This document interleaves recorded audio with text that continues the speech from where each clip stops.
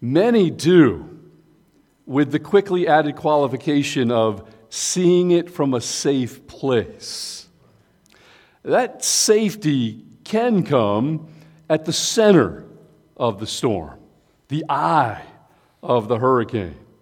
The storm swirls wildly all around, but there's a calm in the center. And God is our refuge, as Psalms reminds us repeatedly. And today's passage is a lot like that as well. I invite you to join me in Isaiah 8, 11 through 17. On either side of these verses, earlier and later in the chapter, it's like wild winds and a major storm swirling.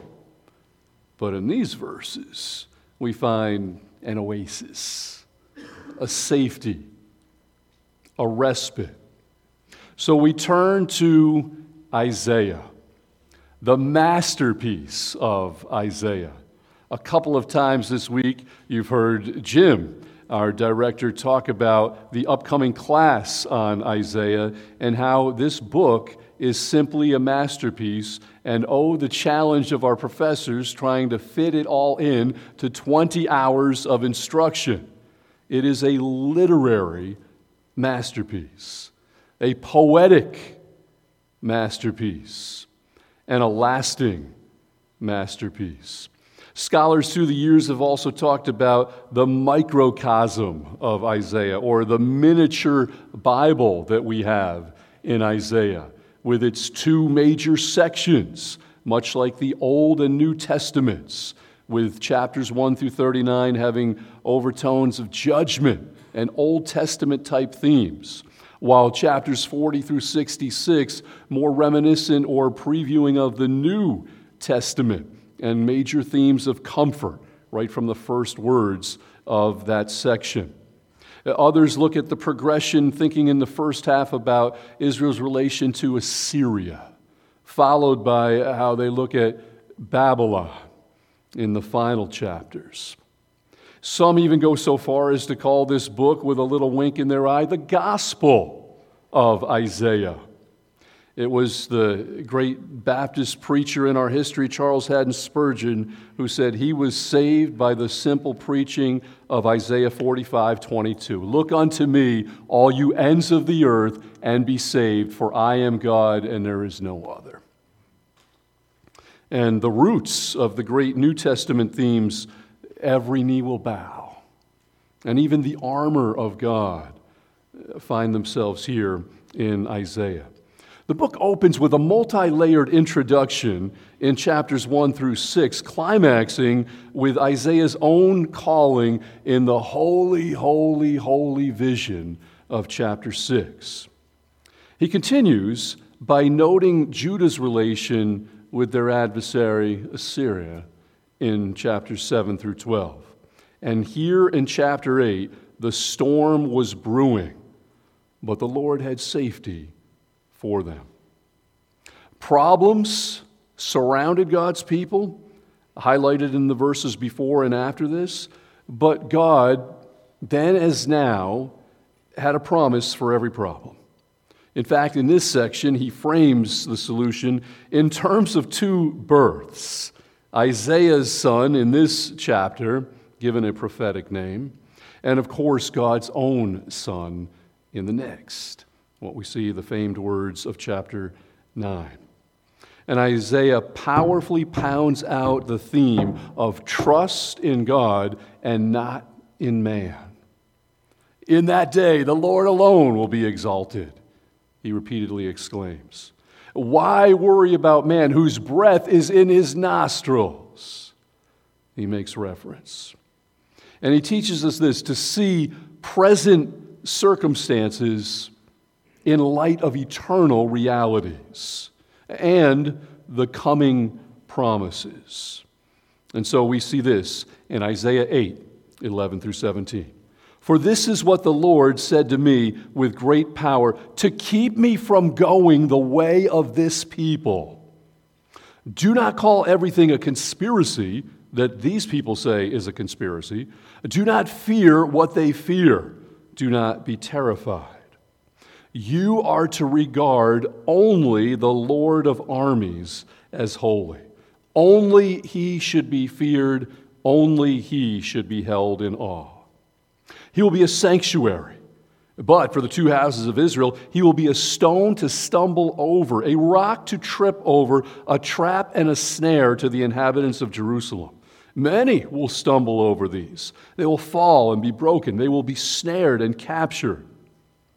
Bind up the testimony, seal up the instruction among my disciples. I will wait for the Lord, who is hiding his face from the house of Jacob. I will wait for him. Verse 11 starts with this strong thought. This is the Lord's word to prevent us from getting off the path. So gracious of him to give us fuel for the fire, to give us a way around that. It's a constant concern. It was Demas' experience in 2 Timothy 4:10. Having loved the world, he fled from the Lord. It's James' alert as he closes his epistle in its final verses, warning us about those wandering from the way and the need to bring them back. It was certainly Paul's concern at the end of 1 Corinthians 9, where he said, lest I be disqualified. I don't want to do something that would mar or ruin the ministry God has given to me. And it fits with Isaiah's own later directive in the book, chapter 30 and verse 21. This is the path, walk in it.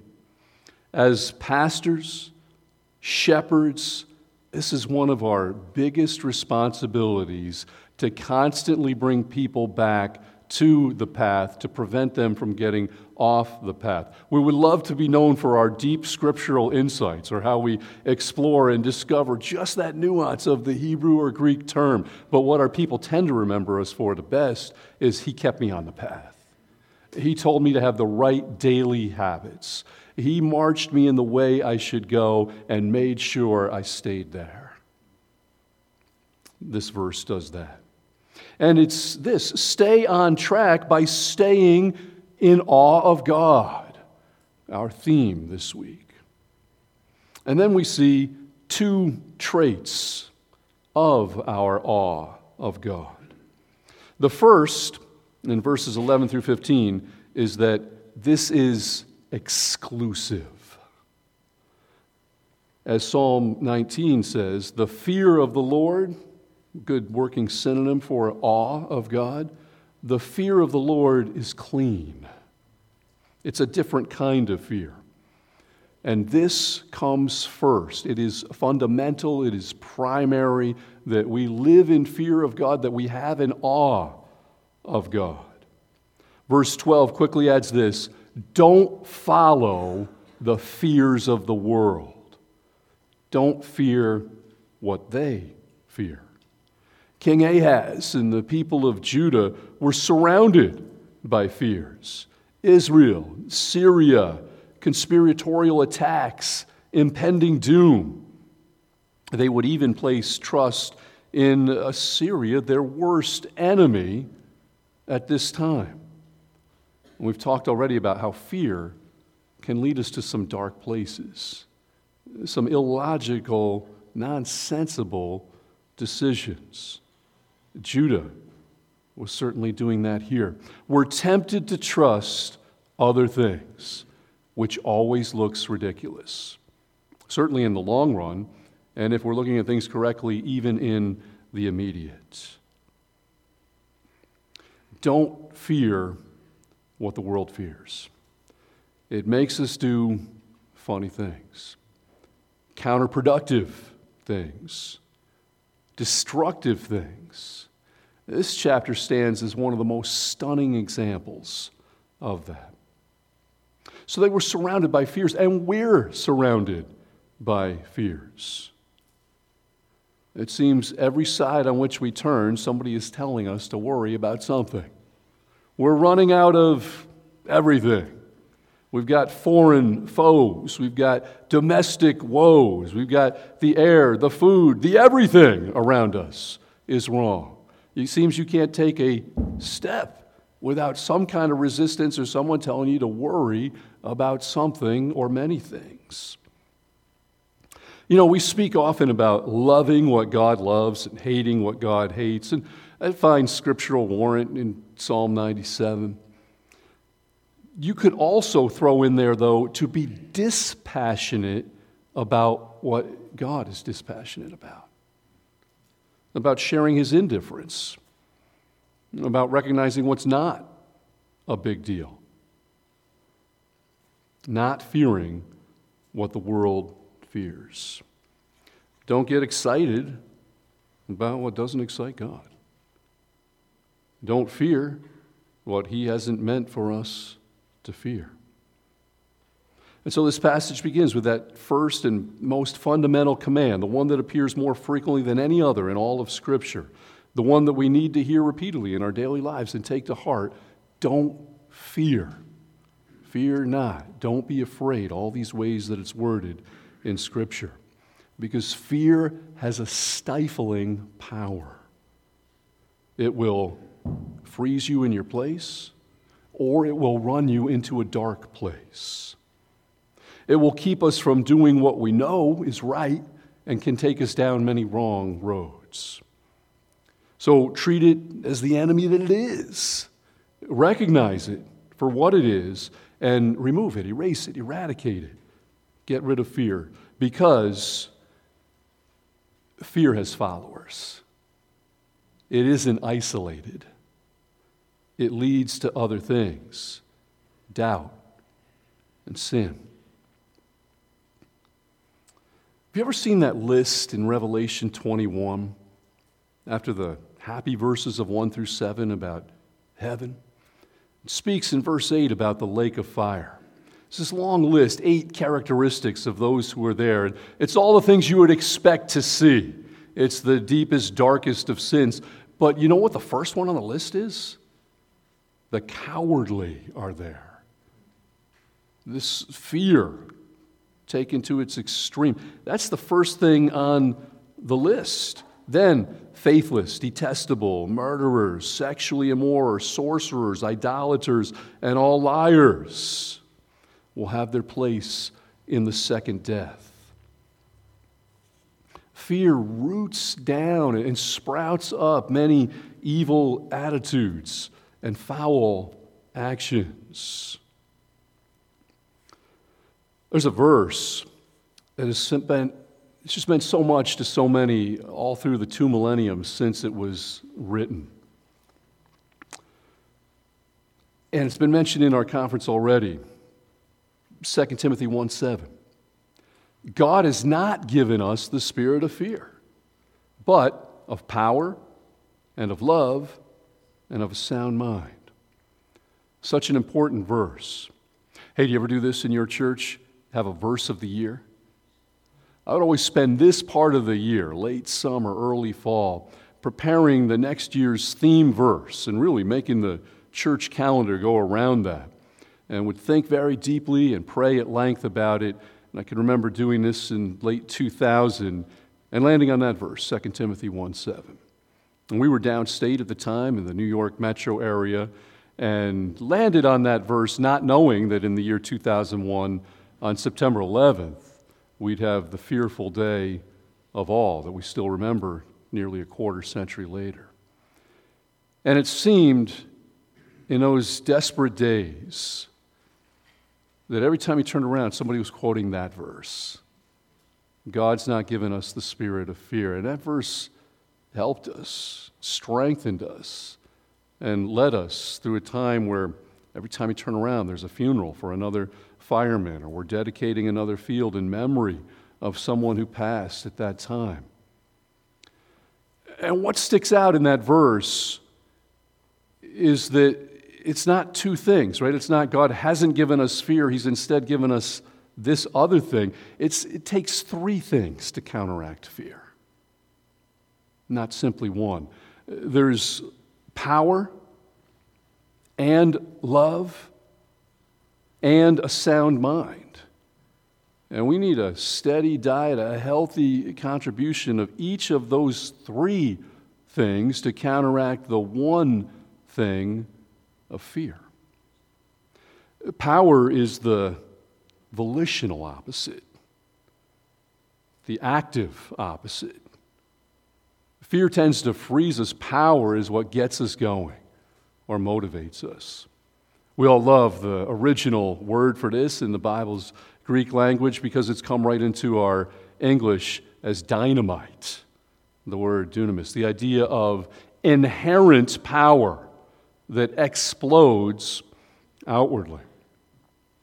And just as this verse came to mean a lot in our first church downstate, it also came to mean a lot in our second church upstate in the Binghamton area, because we had the traffic or nightmare or the construction project to end all construction projects, 10 years of Kamikaze Curve being made over.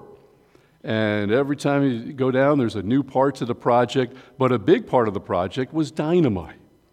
And that is, we would go down into Binghamton and there would be a sign that would say, "Blasting today." So we thought, I guess traffic's going to be rerouted.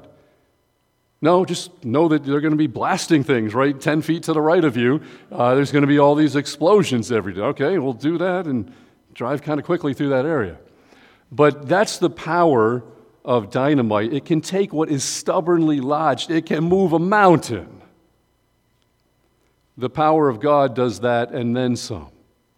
We're pretty impressed that they moved a mountain in Binghamton. They used it for fill under the new bridge in other places, and they changed the whole lay of the land in a major way. I'm impressed that man can do that. Faith can move mountains. Christ talked about that. But God goes further. He can move men, and only He can do that. And this is a great reminder of that. The power of the Lord can help us overcome fear because we realize He can move not only mountains, we've found ways to do that, but He can move men. He can change hearts. He can make a difference in them. One of our pastors reached out a few years back and he said, "Boy, you just got to pray for this situation we have. My wife's dad is not saved. He's getting older, and to be honest, he's only getting further away. It's to the point where he stops us before we even start to witness. He sees it coming. You got to pray." And so I did. And one night I came home from church. As I opened the door, the phone was ringing. Remember when we had phones on the wall? And I ran in, and it was him. And he was hardly able to speak. He said, "I don't know how to say this, but it happened. He got saved. We've been praying, and this mountain of a man who actually lived up in the mountains all his life, he was this type of a guy. God broke through with His power. People had witnessed till they were blue in the face. People had been patient with him, but it took the power of God to change a heart. Power overcomes fear. Love overcomes fear. Now we're talking about the emotional opposite. Love is not only an emotion, but it certainly can have a degree of that as well.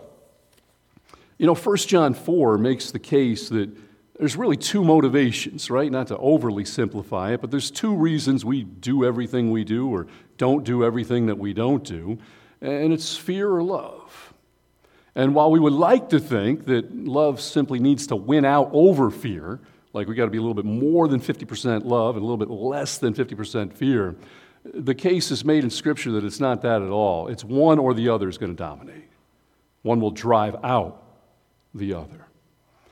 And so in relating to people in particular, we want to be known by love, approaching them in love. And then third, sound-mindedness is the intellectual opposite of fear, the mental opposite. It's a special word used only here in all of the Bible, and it focuses on clear, healthy thinking. Among the biggest challenges we all face as pastors is the increased need for counseling. So many people finding themselves in situations where they simply don't know what to do. They're not even sure about their next step. Overwhelmed by circumstances, they look for direction and just ask, what do I do? Well, sometimes the reason that any of us as believers can get into the situation, we find ourselves so far removed where we should be, is that somewhere along the way, we almost knew we were doing it at the time, but we willingly crossed a line and believed something that we knew not to be true. And the problem with doing that is you can't just simply step back quickly. You open a door to all kinds of wrong thinking. Everything can become clouded. So we need sound-mindedness, clear thinking, truthful thinking, Philippians 4:8 thinking, those things that are true, honest, just, pure, lovely, of good report, virtuous, and praiseworthy. We don't fear what the world fears. Instead, Isaiah turns the tables in verse 13 as he quotes the Lord, "Live in fear of the Lord. You are to regard only the Lord of armies as holy. Only He should be feared, only He should be held in awe." Both Hebrew words reference fear, the first in the direction of reverence and respect, the second toward trembling, the idea of an actual physical response. If you're going to live in fear of the Lord. If you're going to shake in your shoes, then take off your shoes on holy ground and recognize God's presence. Our ultimate reactions from the highest of our emotions to the depths of our souls should be reserved for the Lord. That's what should move our feet or make us tick or inspire our greatest passions. This distinct fear differs from all others. The fear of the Lord is clean and endures forever. Verse 13 stands as a theme verse really for this section and a solid summary of Scripture's overall teaching on awe or fear of God. To fear God first, to fear God only. 1 Samuel 12:24, only fear the Lord and serve Him in truth with all your heart, for consider what great things He has done for you. Or Deuteronomy 10:12, what does the Lord require of you? And it makes the list starting with this, to fear the Lord your God, and to walk in all His ways, to love Him, to serve the Lord your God with all your heart and with all your soul, and to keep His commands. Or Ecclesiastes 12:13, let us hear the conclusion of the matter. Fear God and keep His commandments. Fear God first. Fear God only. And, as Pastor Mark pointed out so well last night, every time God says, fear not, He quickly adds, why not? He gives us reasons, and those reasons are entirely wrapped up in Him. This is so important because the two opposing reactions of verses 12 and 13, whether we fear what others fear or whether we fear the Lord, play into the opposite experiences of verses 14 and 15. Whether we see Him as a sanctuary, our sacred, safe place, or whether we see Him as our stumbling stone. Living in fear can turn us against Him and make Him that. The Apostle Peter quotes this in 1 Peter 2. And as for us leaders, the Gospel of Mark, influenced by Peter, illustrates it well. You remember this story, Mark 3, 1 through 6? Jesus heals a man with a shriveled hand. It's miraculous. It's merciful. It's nothing but good. And everybody there knew exactly what had just happened. They watched a shriveled hand grow larger. They knew who he was. But how would they respond? The story ends with this ironic twist that the Pharisees started plotting with the Herodians, not a natural partnership at all, to kill Jesus. Live your life so that when Jesus arrives, you're waiting for that. You're welcoming it. It's, relaxing to you. Not resenting and refusing on your part, like the part of the Pharisees. It can make all the difference between healing and between wanting to oppose Christ. There's an error that comes so naturally to us, yet grieves so deeply the heart of God: unbelief. We've refused to believe that God will keep his promises. This ran rampant in Judah at this time. God would promise and they wouldn't believe. God would offer a sign and they wouldn't take it. And he would have to himself give the sign. We can doubt. We can despair. We can convince ourselves that it's too good to be true, that God won't come through. Instead, we need to be ready. Some of you go back a few years in our fellowship and can remember, we're very honored to have Craig and Shirley Golden with us today, and you would write us monthly letters, and they would cover all sorts of good territory, current events, helpful illustrations, and I remember this one.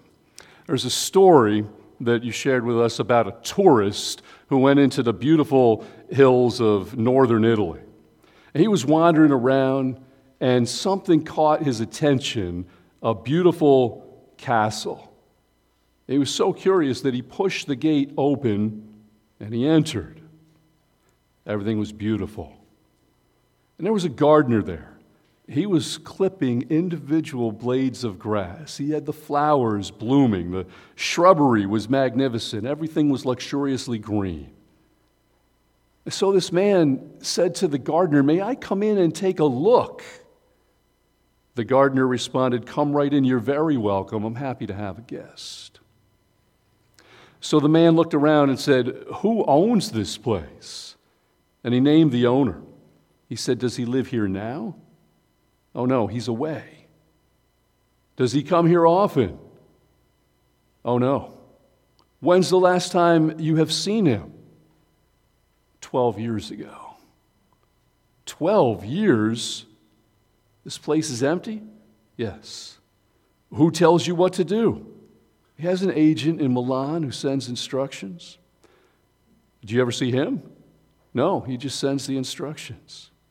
So he's still clipping and pruning and trimming and going about his work. And finally the man said, "Well, you've got everything so beautiful, it looks like you were expecting him tomorrow." He responded, "Today, sir, today." So many of the parables in the Gospels feature that sentiment. Be ready. Almost the idea of we're anticipating it and desiring it so much, be disappointed if it doesn't happen, rather than relieved that it doesn't. Give exclusive fear. This is the one time you can put all your eggs in one basket, fully rely on the Lord. We come to a second trait of our awe of God, and that is that it's extensive in verses 16 and 17. Not only is the fear of the Lord clean, but it endures forever. These verses talk about that. Verse 16, bind up the testimony, seal the law among my disciples. Here we talk about perpetuating the word and the work of God. Make your awe of God contagious to others and continual for yourself. Write it down and pass it down, as verse 16 says. Writing in Isaiah's time and the whole biblical period wasn't easy. The New Testament was completed not long before the invention of paper. They didn't have that, certainly didn't have scrap paper. If they're going to write something down, it took effort and expense. We're almost back to that these days, aren't we? Put something on actual paper and write it down. Everything is done digitally. Getting to be that way again. Something handwritten can be kind of rare. But the idea is we get this message out there in writing, in speaking, in attitude. We've just come through our Renew Women's Conference where that was the whole theme. How can you write to the glory of God? What can you put into words to share with others? Who can I inspire? Who can I influence toward the cause of Christ? Perpetuate. And, as verse 17 adds, perpetuate with patience. We hold on to the one who holds us. Verse 17 talks about, I will wait for him, I will hope in him. It's a great testimony on Isaiah's part. Though I'm not seeing what I want to see, I'm still holding on. Though I don't have the rewards instantly or even after a significant period of waiting, I'll stay faithful and wait and not insist on it now. Verse 17 uses two words to describe it. The first, the idea of I will wait, is stickiness, adhering, gluing myself to the Lord. It's not a loose connection, it's a holding on, a waiting. And then the second word, it's one of my favorite Hebrew words, it originally meant rope. It came to mean, etymologically, hope. What in the world is in common between rope and hope other than that they rhyme in English? Well, each gives you something to hold on to in one sense, but more to the point, rope is braided and weaved together and becomes something strong. And our hope in the Lord is like that. It's tested, it's tried. We weave it, we braid it, we make it the threefold cord that is not quickly broken. Isaiah vowed to fully trust with his life and the life to come. He vowed to trust if no one else did. He vowed to trust if it seemed that God was in hiding. When we give God first place, everything else falls into place. When we persevere, he sees to it that it pays off. And he who endures to the end will be saved. We can find the calm even during the storm. We talk about the calm before or the calm after, but with the Lord there's a calm during the storm when we make him our most motivating factor. May we live and walk in the fear and the awe of God. Thank you, Lord, for the sacred text. It's yours in that you breathed it out, and it's ours in that we can use it for doctrine, for reproof, for correction, for instruction in righteousness, for ourselves, for others, for our individual lives, for our churches to move together corporately. Thank you for your powerful word. May we truly live in awe of you. In Jesus' name we ask it. Amen.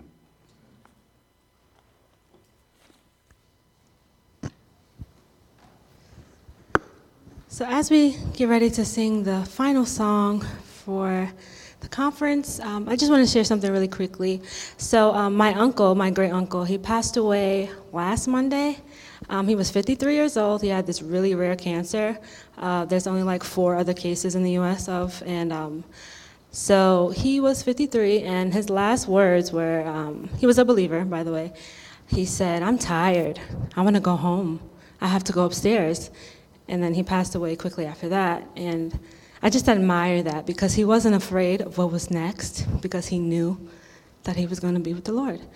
And we never know which moment is going to be our last. And I just want to live my life that way, just to know that one day we will see his face, That's an amazing thing to look forward to. So as we sing this next song, just be reminded that this is not the end.